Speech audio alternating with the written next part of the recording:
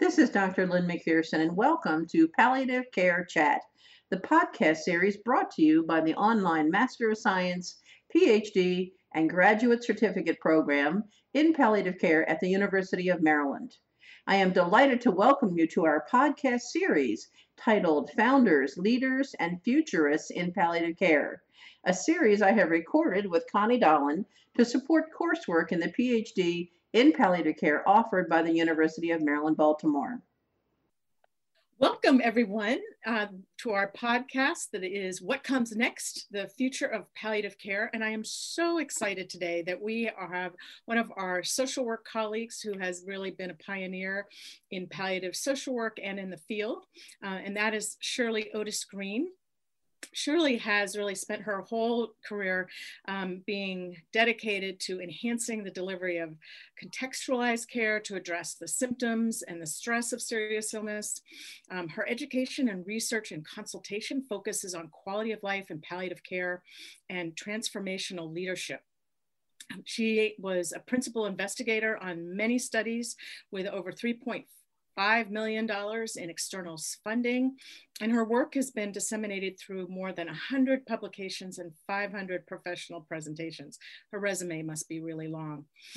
Shirley is a member of the National Association of Social Workers as a pioneer, and she's been recognized with fellowships by the Association of Oncology Social Work, the California Healthcare Foundation, and the National Academies of Practice. And she was among the first to receive an interprofessional Master's of Arts in Health Research in Palliative Care from Lancaster University in Great Britain. And one of her also crowning achievements, because those of us who have been editors know, she is the co-editor of the Oxford Textbook of Palliative Social Work, and the second edition is due out. So welcome, Shirley. Thank you. So what we have done and what we are doing for our PhD students and for the world is really thinking about where we've come from, and they've had that, and now we're looking at where we're going to. And so we're really wanting you to kind of tell us about yourself, and you have to include one fact, entertaining or otherwise, that most people don't know about you. Well, for those who have followed all of Lynn's amazing podcasts to date, they will know about me, that I am an equine enthusiast. And I think there's so much we can learn from being outdoors, and especially outdoors around horses. So that's my favorite thing. And in terms of who I am, again, thank you for those kind words. But I'm an oncology and palliative care social worker with a background clinically in doing program planning. And then that morphed into doing research. And of course, that morphs into education. And so I'm fortunate now to be in a role of a consultant and able to pull all those threads together and share my passion and enthusiasm for all things palliative care with anybody who will sit still enough to listen. Well, I'm sort of thinking about the image for me about being a social worker to the horse. So if you could be a horse whisperer, you could probably be a person whisperer. Exactly. So tell us a little bit about more about what you're doing now and what do you love, because we can already see your passion in your face. I have that right across my forehead. I think what I love best about palliative care is its collaborative team approach. And so as a social worker, we're dipped in that secret sauce of systems thinking and contextualizing the individual or the circumstances or the situation. And so trying to understand, again, as you can imagine, when I started 1,000 years ago, you'd hear things like, go see the liver in 206. And you just from an early age realized that there was more than just a liver in room 206.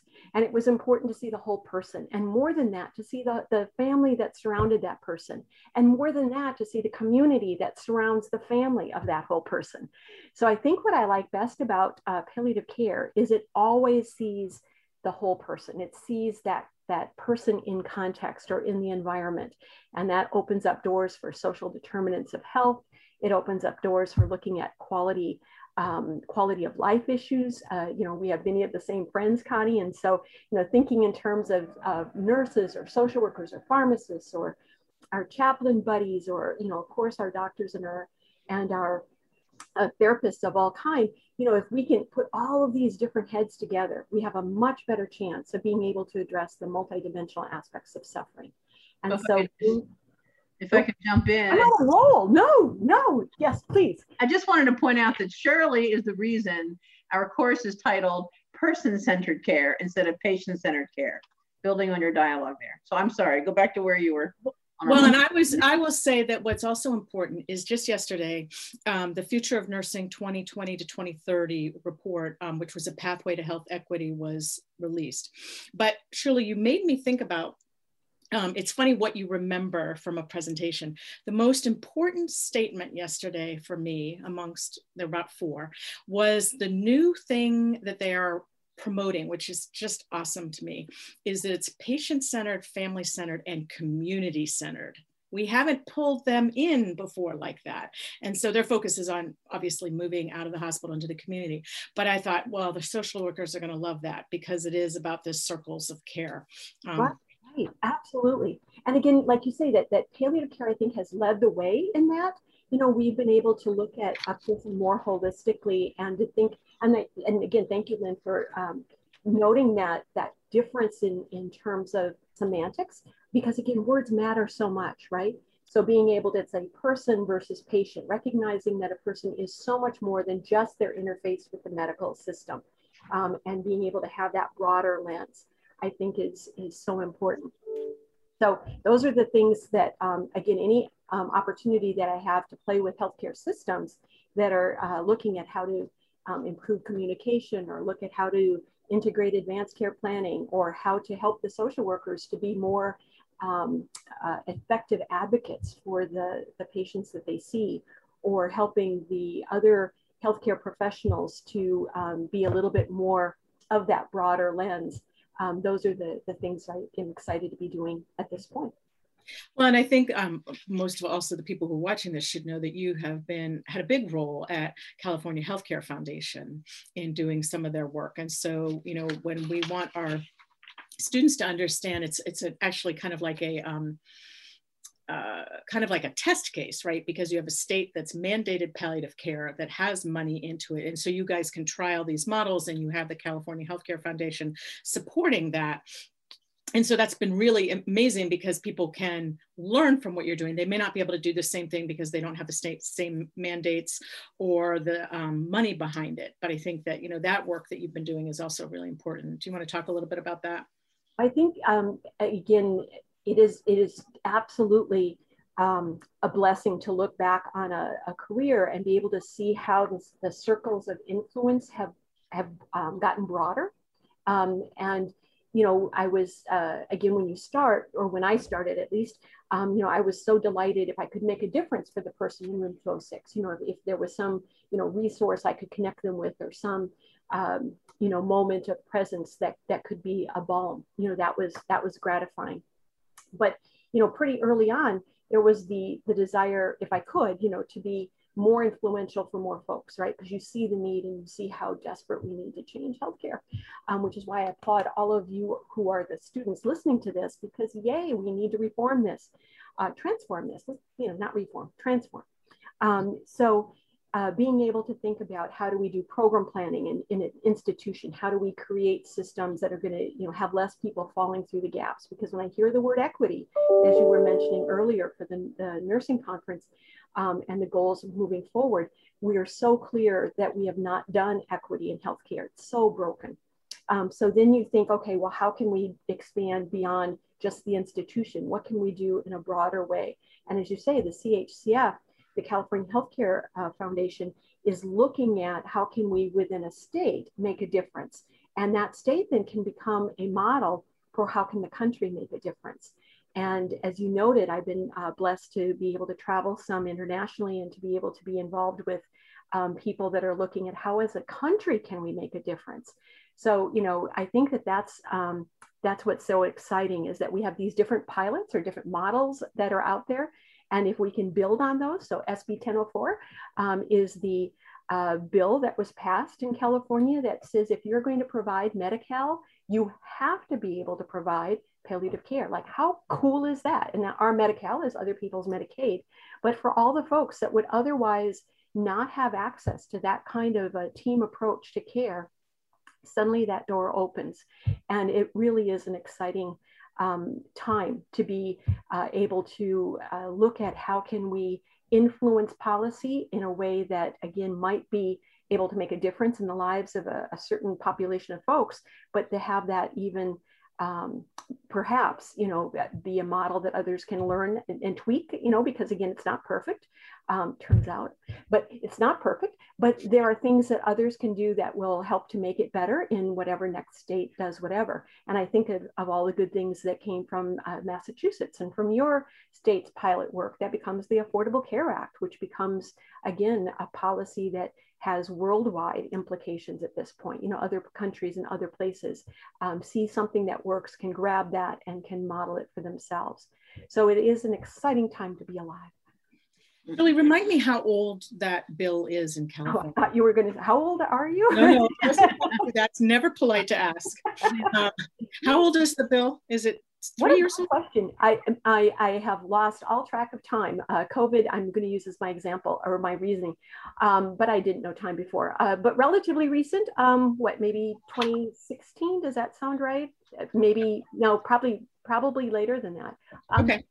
Well, I was just asking because I was thinking about what's happened in 4 years. And so you've been able to do these models and going forward. So when you think about, the neat work that you all have been able to do and to be sort of this incubator, what do you think are some of our challenges that we're facing in the future, and kind of what keeps you up at night? Lots keep me up at night, for sure. We've got to get that drip fixed on the roof. But no, in terms of challenges, they are many. And I'm going to go back to, we need to transform healthcare. I think our system of, how many hours did you say this was? Our system of healthcare is so very broken that it's tied into a person's employment, for example, that it's not a human right. Again, you're talking to a social worker. So I believe healthcare is a human right. Just by definition of birth, you have hopefully the right to access quality healthcare and to have kitties that will jump in front of you when you're being interviewed. It's important, I think, for people to have healthcare not be based on whether your parents have a good job that has benefits, or whether, again, a certain color of your skin or amount of melatonin that you might have. Those are, whether you speak English, whether you're of a certain age, those kinds of disparities are unfortunately a big part of what keeps me up. And so being able to think of how could we make healthcare more affordable. I really believe the IHI, I talk in fragments, the Institute for Healthcare Improvement has a wonderful goal that they talk about called the triple aim. And that's to do better care for flying cats, to do better care for more people, and to have do all of that at less cost. And other folks have wisely said that that's not enough. We need to have the quadruple aim, and that puts the joy back into the provision of care. And I think that is our goal, right? To be able to provide better care for more people, more equitably, and to be able to do that in a way that lowers moral distress and helps people to feel good about the care that they provide. And I think that until we are able to literally prioritize healthcare as a right, and that quality of life matters, and that we need to be able to not have an assembly line of care. Again, another of the things that bothers me is that when we treat the liver in 206, then we say, okay, well that person has breast cancer. This is how we treat breast cancer, and boom, you're on a conveyor belt, and you get what you get because that's how we do breast cancer. And I love the idea of standardized. I love the idea of having standards of care, so that's a good thing. But when we standardize care to the degree that we lose sight of the person who happens to have the breast cancer, then I think we've not done a service. So being able to customize service, to be able to have care that is more, that is more, it's hard to not be distracted, to have care that is more customized and nuanced and individualized that is person-centered, family-focused, culturally congruent, to have care that, to have shared goals of care, to have conversations that really look at what matters to this person from a cultural and spiritual and existential place. What are their values and beliefs and preferences? If we aren't able, with all the resources of the United States, to provide that kind of care across the board for everyone, again, regardless of their insurance status, or again, any of those other factors, it is very sad, because we have this enormous amount of money that's going into a system that is not providing us with the kind of quality outcomes that I'm sure you guys are going to be learning about. We have currently this enormous amount of spending, and we don't, compare to other places, we don't have the quality of life, and we don't have the quantity of life that you would expect for that kind of a per person expenditure. So again, I think we just need to rethink the whole little system. We need different ways of doing reimbursement. We need different policies. We need a whole different mechanism for how do we look at what should be the minimal standards of practice, and what should be the expectations that we get for the amount of money that we spend. I think we need to just rethink all of that. Well, it's an interesting thing you say, because you may be aware, certainly the World Health Association organization says that, palliative care is a human right, and it comes out of healthcare.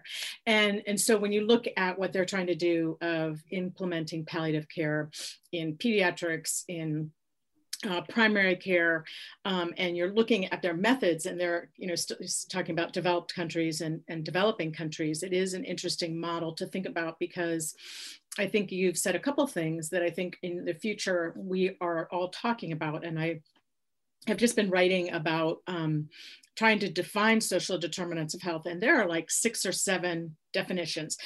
That's great. I think the challenge is that it was funny, because somebody corrected me and said, you're wrong. And I'm like, well, no, it depends on what your lens is, right? And so how do we help in palliative care people decide what lens? And then I think, where social work comes in, you all have a skill and it's so innate. But when you talk about standardization, one of the things that we do need to do is that we need to help other team members be able to assess for social determinants of health. And we have no tools that are systematically evidence-based. So that's a challenge for the future of saying, we keep talking about this, and how do we do this? And you can also imagine just what you said about reimbursement. As palliative care, we pride ourselves on having the time to do things that other people don't have, right?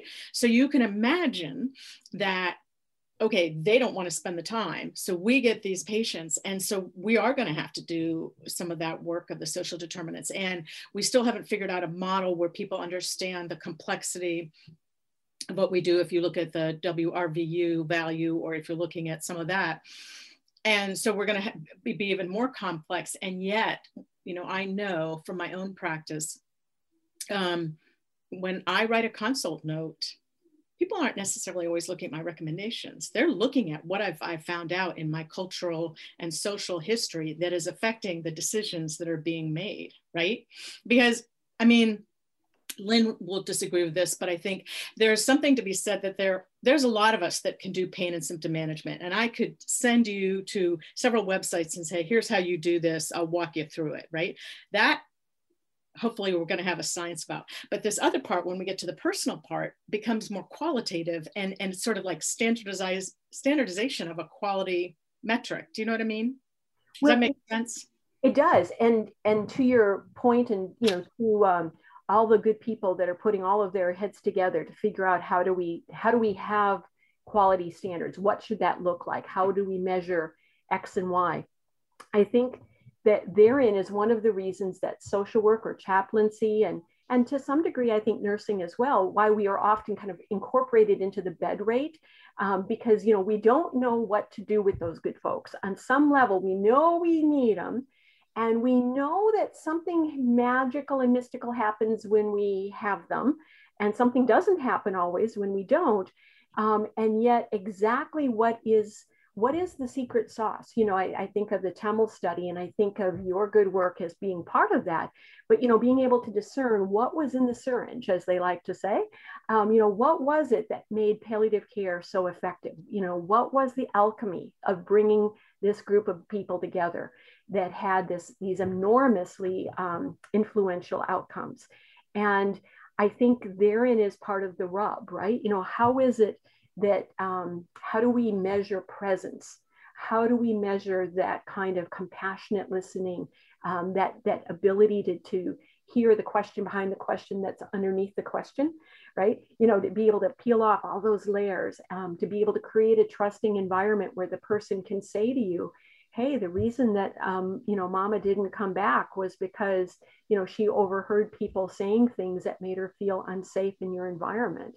You know, that this, you know, how do we measure that? How do we understand those kinds of things? You know, it is tricky for sure. You know, the campaigns to measure what matters are, you know, have moved forward with the VA. And I know that there's lots of efforts by AHPM and other organizations to look at, you know, what was it, the 5, each organizational kind of area or discipline had, you know, what are the 5 things that we should do, you know, to try and, can't even remember what that was called. But, you know, there have been lots of different ways that people kind of tried to take a bite out of said elephant. And I don't think that our current system is set up to help us to do that very well. So again, back to the transformation, I think that part of what we have to do is, you know, kind of rethink how we measure those kinds of things. Too often they become process measures and not outcome measures. You know, so, and if they are going to be outcome measures, whose outcome? You know, are we going to be able to really have person-centered, person-reported outcomes? How do we collect those in real time? You know, these are big issues. How do we figure that all out? But I don't think we've always been asking the right questions. And one of our challenges, not to get too off course here, and again, feel free to edit, but one of the challenges is our electronic health record. You know, when you say that you write something and you know the part that they read, when most social workers write something, we know they don't read any part, you know, and that breaks our hearts. Don't do that, people. You know, we really do want folks to read what we write. We want there to be this sharing of communication back and forth.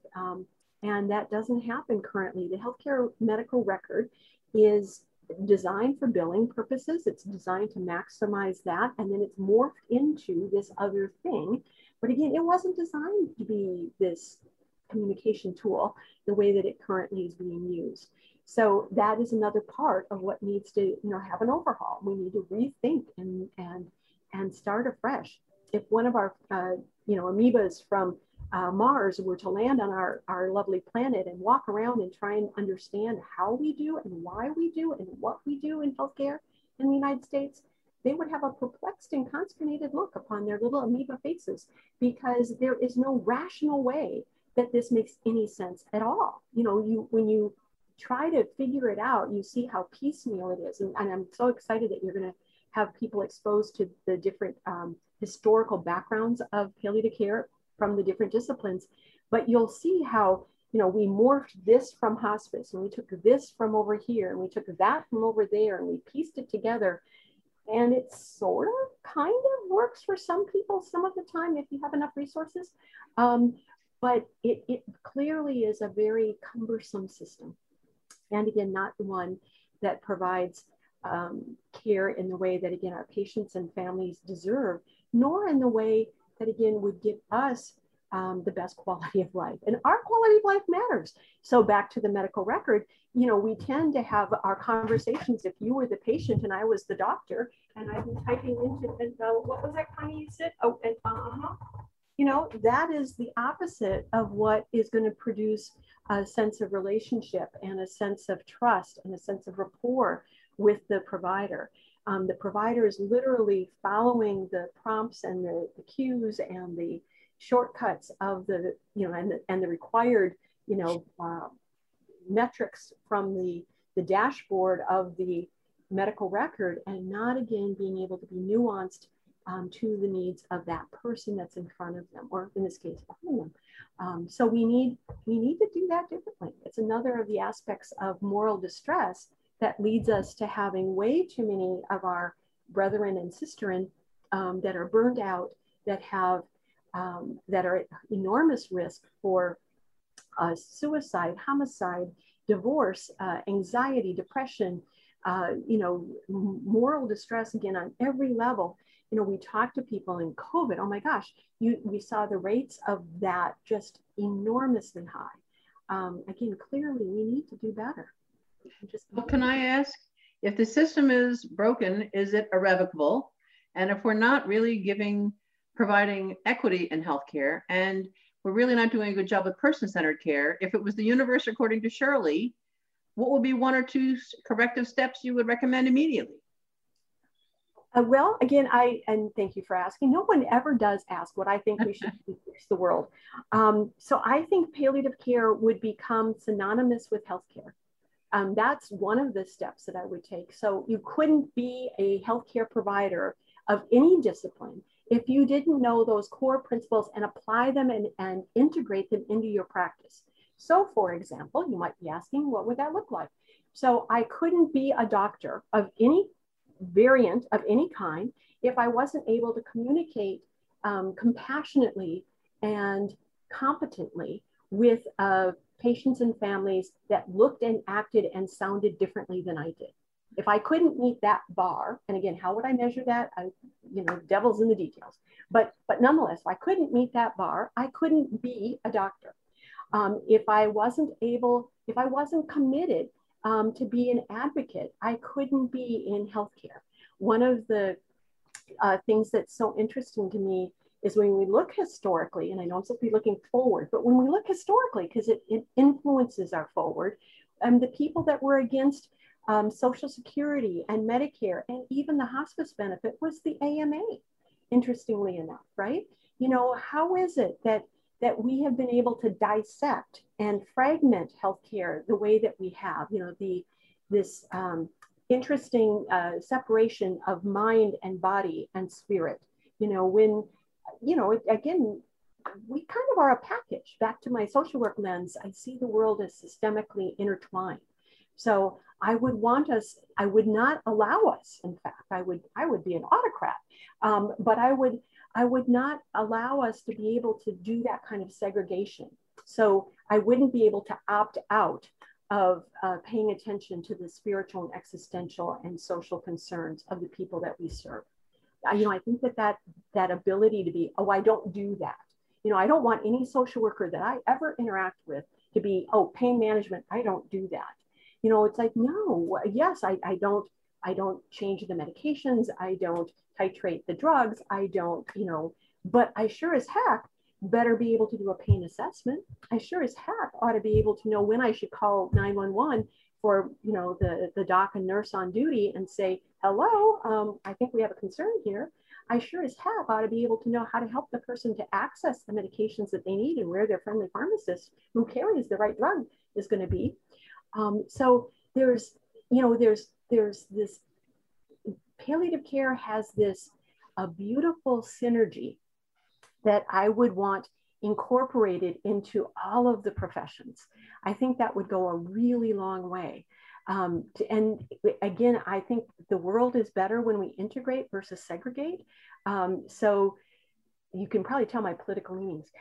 But given that, I would want us to have, I'd want my dentist to do palliative care. Not because I think he's going to drill so deep that I'm at end of life, but because I'd want him to be paying attention to my fears and my anxieties and my desire to have good quality of life. And that means to be able to chew and to eat and to swallow and to have all the parts work as well as they can, right? Because improved quality of life and improved function are two things that palliative care cares about. But doesn't every discipline care about those two things? Or shouldn't every discipline care about those two things? So again, if I were king or queen, I would definitely want all of the folks to go through Lynn's program. I would want she smiles at that. I would want everyone to have those core clinical skills, the primary principles of palliative care incorporated into their practice. so that they saw that they couldn't do this in a vacuum. That again, the fragmentation of healthcare is, I think, where the devil lies. We need to be able to see how this is all interconnected. We've been caring for my mother-in-law with dementia for a zillion years at this point, or so it feels. And in that process, we can see, so again, both from my professional world, but also from my personal place as a care provider, it is so clear how, again, we fragment the family and how we talk to or about the patient, separately from the impact of what's going on for everyone else that's in that household. And the people that are, again, important, but are just outside that household. So all of my both personal and then my professional experiences just underscore how incredibly useful palliative care is and how incredibly valuable it would be if we adopted those principles. And again, outside of even healthcare, I think it would be the solution to the problems in the Middle East and what's going on in the Senate and a whole lot of other places. If we could see how we need to be on the same side, in theory, what are those unifying goals that we have? And if we could all be person-centered, if we all had that true north, boy, am I on a roll. If we all had that perspective and we could be rowing together, I think, we could solve an awful lot of the world's problems. So I'm going to ask a question a little bit about, so one of the things that I see a challenge is you've said a couple of things. One, this part about non-physicians being part of a bed rate. I know you said that, and when you said it, it kind of hit me as a gut, right? Because there's something about that means that we are invisible, right? We're part of a bed rate.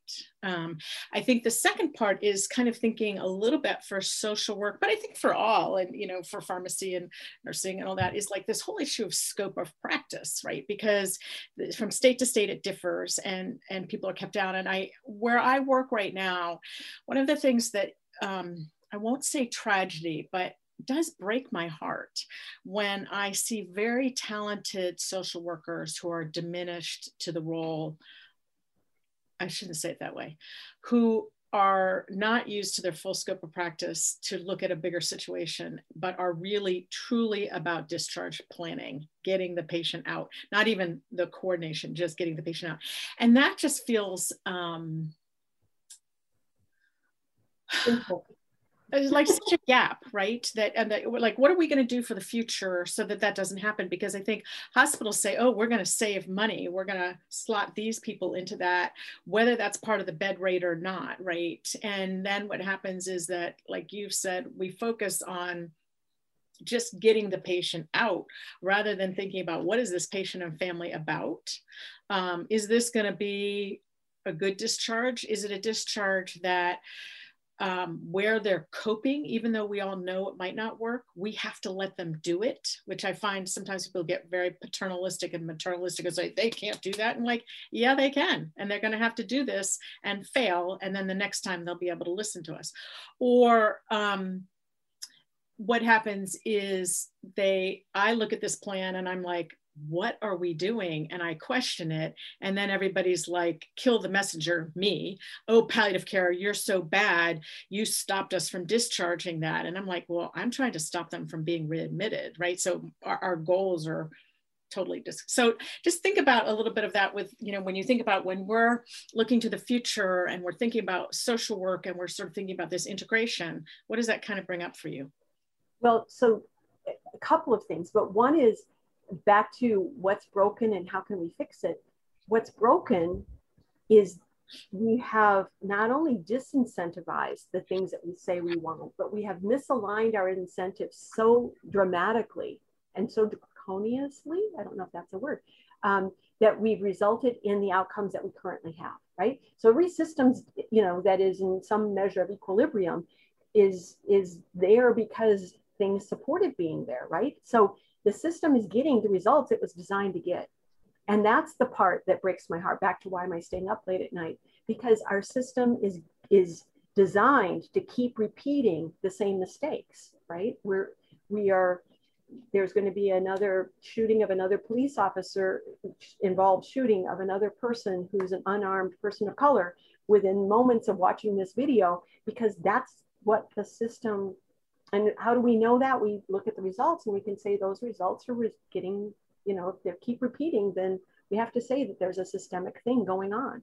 So our system, our healthcare system, is getting the results it's designed to get. And that's why I keep saying, you know, we need to do this differently. So we need to change the incentives. So the current reimbursement system does not pay for the kinds of quality care or the collaboration of care that we're talking about. And so, you know, phrases like a durable discharge comes into play, and throughput of people, you know, as if again, a lot of the transactional language, a lot of that comes again for a fee for service, this very much of a system that's designed to bring in that healthcare can be a for-profit enterprise in the way that it had developed until fairly recently, you know, without any other alternative payment models. And that's why they're called alternative, because everything was in this system, and people had been able to tweak the system in such a way that they could maximize dollars in and costs out. And, you know, capitalism has lots of good factors, but maybe isn't the best way to do healthcare in this way. If what we want is, again, something where the people who go into healthcare have a desire to make a difference in people's lives, and if patients and families and again, communities are able to have a voice in how this is going to be done. So the challenge is that, yeah, if we're going to not pay differently, if it's part of the bed rate, then it means there is no differentiation between whether there was a good social worker involved, or whether a chaplain was there, or whether a nurse did a drive-by, you know, or whether the therapist did whatever, you know, a physical therapist, occupational therapist, you know, whoever, and those guys get to often bill. But that idea that a lot of this stuff is the same payment, whether or not it happens, makes all of those good people optional.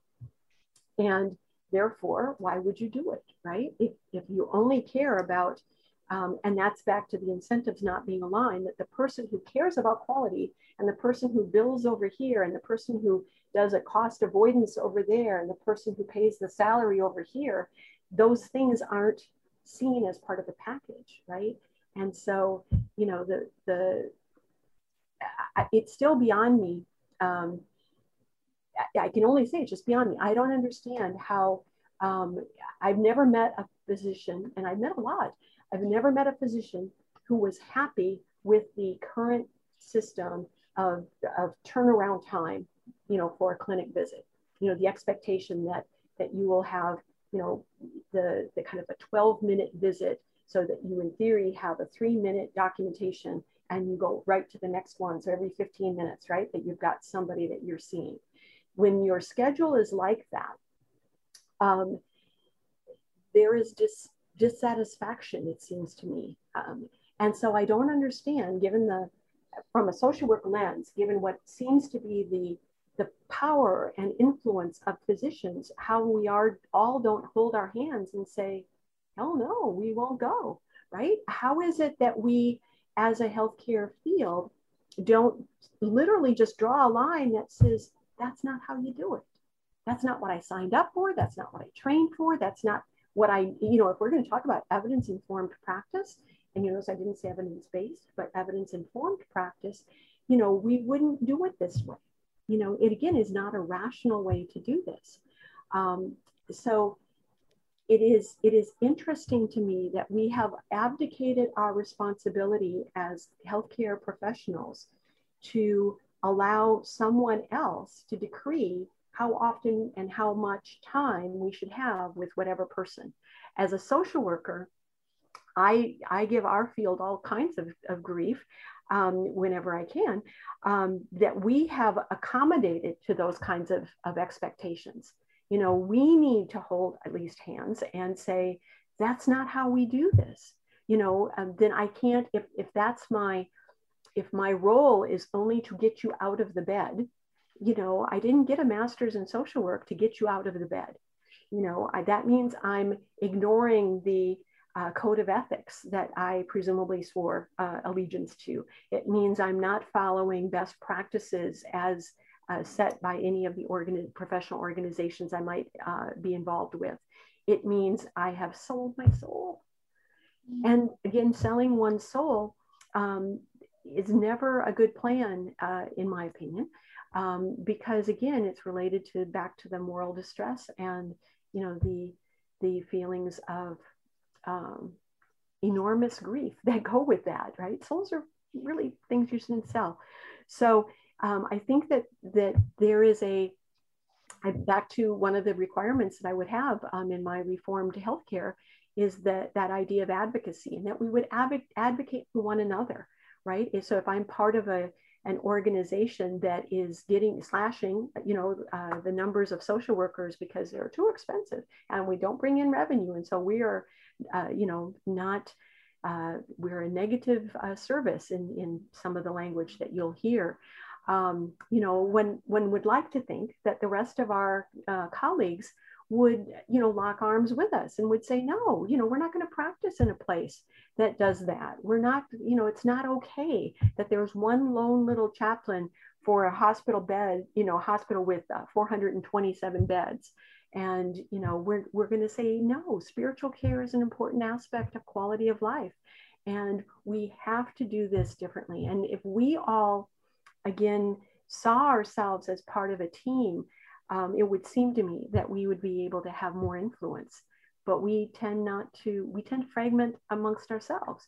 And again, it's interesting to see an autocratic leader campaigning for revolution. I like how you roll, Shirley. So, yeah, there you go. Nothing but contradiction. So if you think about that, though, I mean, I think of, so we have, you know, students who we're wanting them to think broadly for the future. I mean, what advice are you giving somebody starting in the field, and what advice, you know, what do they need to be thinking about to help change the future? You've said some things about kind of theoretically, but like, can you think of some specific things that they should be doing?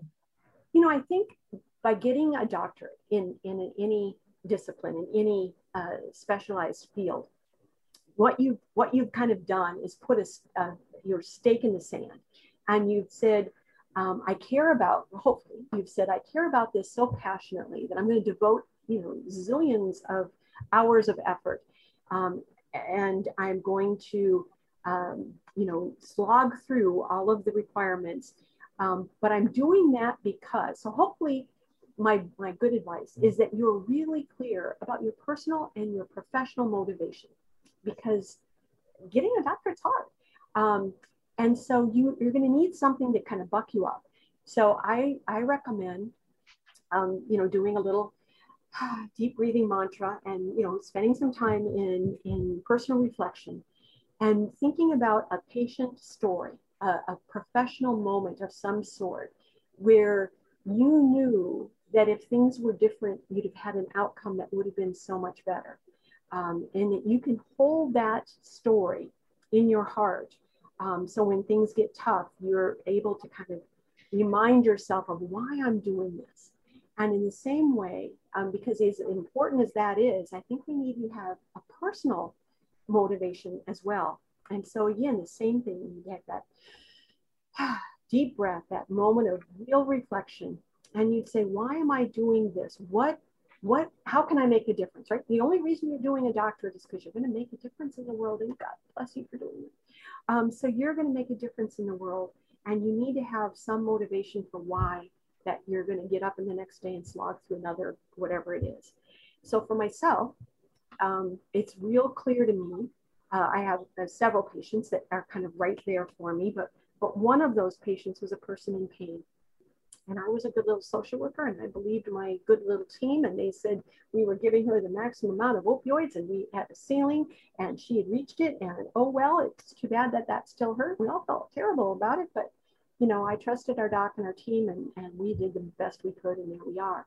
And later I moved into a different place, and I had the opportunity to be invited to learn beyond my previously narrow scope, and realize that there is no automatic ceiling in opioid use, and that indeed there were other things that we could do, and her cries still haunt me to this day. So one of the reasons that I've done work in pain and symptom management is because I feel guilt and sadness and a debt to the patients that I didn't provide the best care for and knew that, but didn't know what to do and didn't know that it could be part of my scope. And when I learned more, hopefully then I could do better. But I hold those patients as part of my motivation. And in the same way, I have drunk the Kool-Aid that tells me that everyone's mortal. And if that's true, then that means my dear son is mortal and he's the best. He's just the best. And I want him to get the best care. And until I can believe that he is going to get the very best care, no matter where his care is going to be delivered, and no matter, again, hopefully knock on wood, it's zillions of years from now, but at some point when he is on serious illness, when he has a need to have medical care, I want that medical care to be better than I am confident it would be at this point. So all of that was to say, my advice is to identify why you do what you do, identify why it matters, and then move forward with that. I think the best and most useful thing that we can do, I've studied this actually a lot. I think resilience is a really important attribute. And I think we build resilience by doing things that are tough and by having a sense of purpose, right? We have to have a sense of meaning in our work. And that's the good news about palliative care. Again, answer to all of life's problems, because it is meaningful work.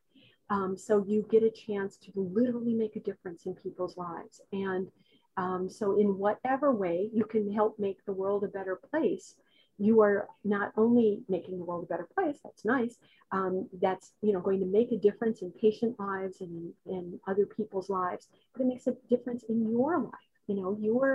You're going to feel better at the end of the day when you know that what you did was good, what you did was meaningful, what you did could be impactful, what you did had purpose, what you did helped move that mountain, move that rock up the mountain just a little bit further. It's a big mountain and it's a heavy rock. And so we need to have all of our friends come in. And that's the other good thing about getting a doctorate in palliative care is you are going to meet the finest people on the planet, the faculty, your colleagues, your teammates, your co-students, your cohort of students. You're going to meet, by definition, the finest people who walk the earth. And you're going to have friends from different countries and different time zones and different geographic areas and different disciplines and different genders and different races and different ethnicities, and all of those different things are going to help you to have some comfort at night when you do go back to bed, exhausted from that hard day, but satisfied that you're part of a team that's on the right side of the world, right? If there's a problem, it's so much better. Whether you can fix it or not, it's another whole story, but it's so much better to be on the side that's trying to fix it versus the side that's given up, or heaven forbid, the side that is making it worse. So yeah, I think my best advice is to celebrate the opportunities that the program offers, to take advantage of those opportunities, to learn from others, to think outside of, and again, that's why you could do education, right? To broaden that lens, to think outside of the scope, and to be able to develop the skills so that you can feel better about the work that you do. Wow, that sounds like a wrap. What do you think, Connie? I do think so. Shirley, that was awesome. Thank you so much. Well, you're most welcome. Thank you for the opportunity to think these thoughts with you. Great. I'd like to thank our guest today and Connie Dahlin for the continuing journey in our podcast series titled Founders, Leaders, and Futurists in Palliative Care. I'd also like to thank you for listening to the Palliative Care Chat podcast. This is Dr. Lynn McPherson, and this presentation is copyright 2021 University of Maryland. For more information on our completely online Master of Science, PhD, and graduate certificate program in palliative care, or for permission requests regarding this podcast, please visit graduate.umaryland.edu/palliative. Thank you.